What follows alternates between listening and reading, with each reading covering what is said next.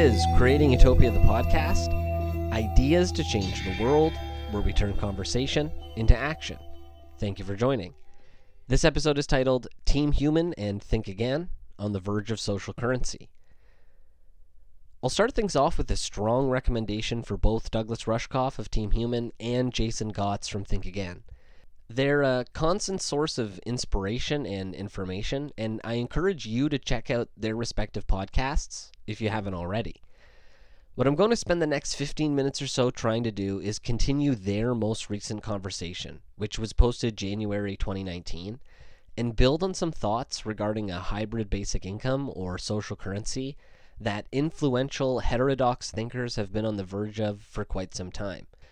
We have an incentive problem, and regardless of where you decide the root of this problem lies, be it capitalism or prejudice, a history of slavery and colonialism, or technology run amok, individuals from all backgrounds and belief systems are waking up, putting together the pieces, and building a potential solution. There was a pivotal moment in my own life that I've referenced before where I realized that there are so many people around the world focused partially or entirely on making life and the world a better place for as many as they can manage. I named my podcast Creating Utopia in part because of this realization. It seems the most sustaining fulfillment in life comes from this project of creating a world that our minds want to be a part of. This is what most rational beings are doing once survival is no longer an issue, and while we'll continue to disagree about exactly what that perfect world looks like, we have to recognize that if you have the ability to listen to this, you are reaping the benefits of an unimaginable utopia that we're living in, as compared to most, if not all, of civilization's history, and things could be much, much better. I started to list all of the humanitarian organizations, the individuals working on solutions for clean drinking water, healthy food, electricity for all, shelter, those assisting the impoverished, groups working on alternative transit methods, different business structures like the co-op. This list was unbearably massive within a few days, so I switched gears. There's no point just finding all these groups. I need to ask them, why aren't you working together? Why can't we see that there are so many humans who are dedicated to helping? The existing methods aren't solving the problems, and we're handcuffed by the market system that we all need to exist in order to survive ourselves. That was 5 or 6 years ago, and I've since represented one of the largest charities in the world, working in and living in 30-plus cities in North America, and I can see now more than ever that almost everyone wants to help and contribute in some way. But there's very few, difficult, limited ways to do it. Rushkoff and Gotts are both doing their part to explore the solutions and different perspectives needed in order to break out of the "my job is my identity and purpose" mindset.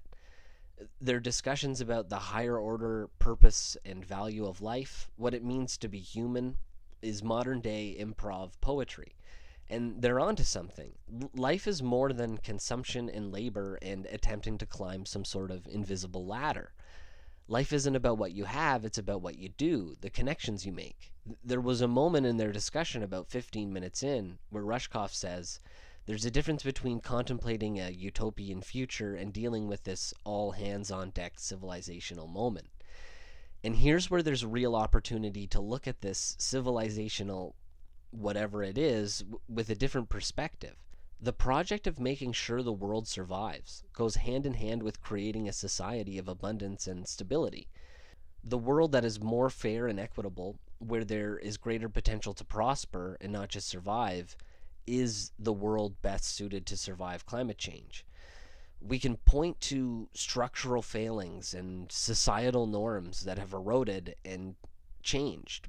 We can look at the digital world and automation and notice that if we don't adapt as humans, our future is legitimately in jeopardy. But this is where the conversation usually ends, with the same question, the conversation that's ended here for years, with what can I do? Sam Harris, Joe Rogan, Rushkoff, Andrew Yang, they're doing more than their part, so the question is completely abstract for them. You can dismantle solutions, take them apart, and find the flaws like Rushkoff is trying to do with UBI, or attach yourself to an idea and promote it, like Yang with UBI. But what about everyone else? Socialism isn't the answer, and neither is capitalism. Technology won't solve everything, but neither will face-to-face engagement. What about a new way, where we use the best elements of all of the ideas we have? Perhaps something that hasn't been thought of before. I never want to make the claim that I've figured anything out or that my way is the solution, but I want to encourage everyone to look at the possible solutions and try to work to implement the obvious ones. I started a solar panel installation company. A good idea to have solar. I want others to have it as well. The reason I no longer have that company is because 5 years ago, what you heard over and over and over again was solar's too expensive, it always will be, it's not worth it. And here we are now, renewables are less expensive than fossil fuels and will continue to plummet. Okay, now let's shift gears and break down social currency, a hybrid basic income.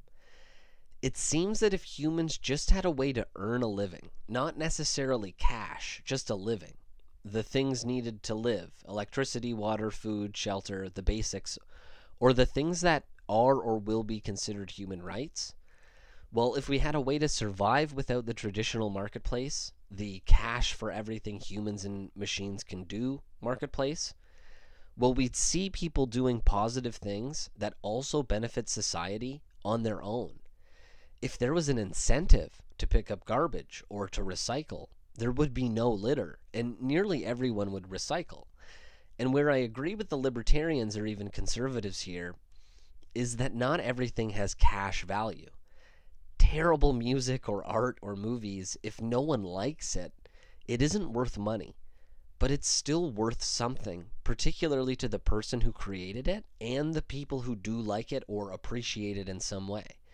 The question isn't how do we find a way to value that or not, or value raising children or volunteering.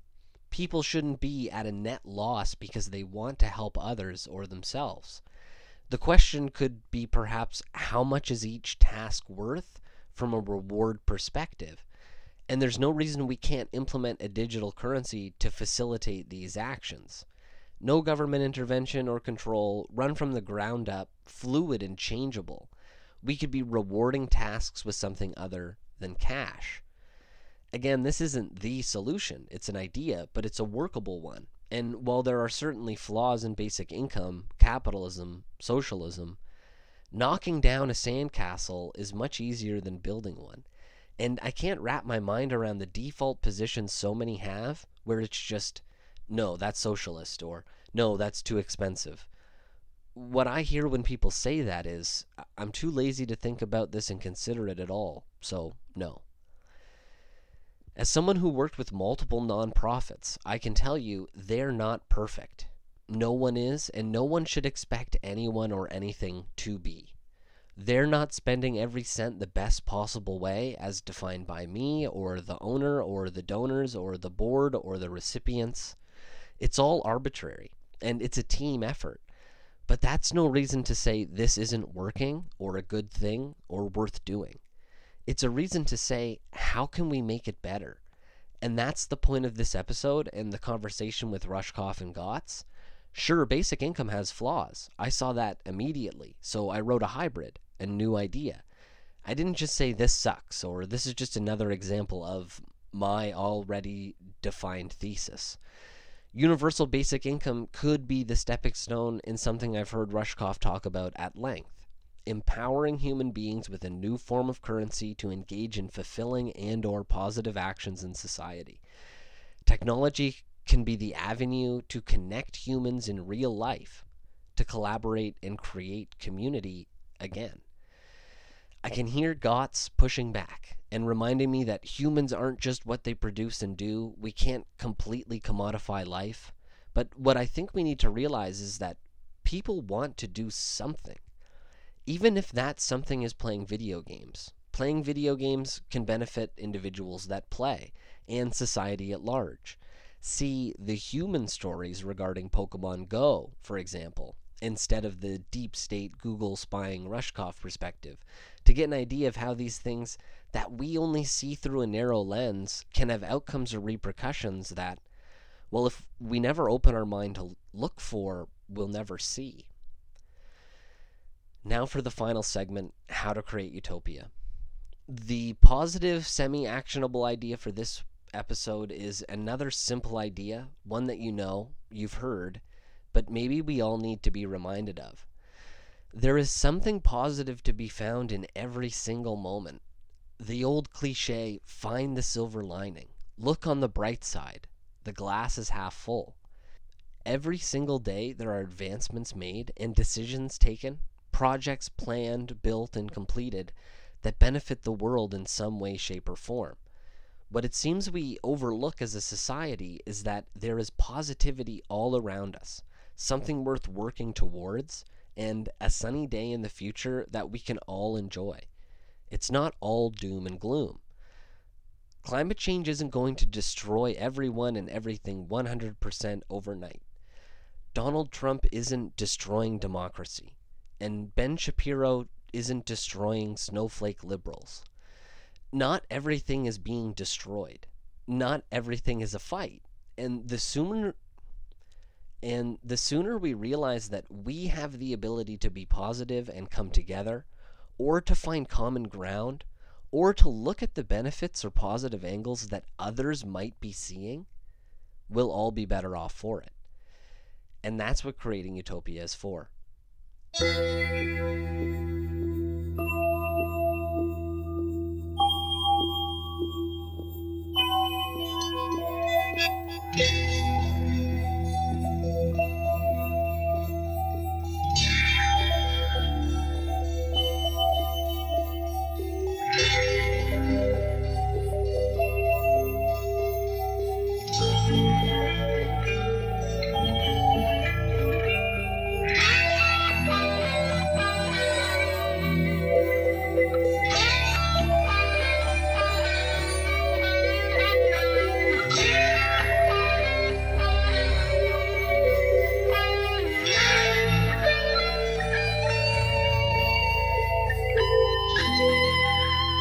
Thank you for listening to this episode of Creating Utopia. If you found it interesting, please share with a friend on social media.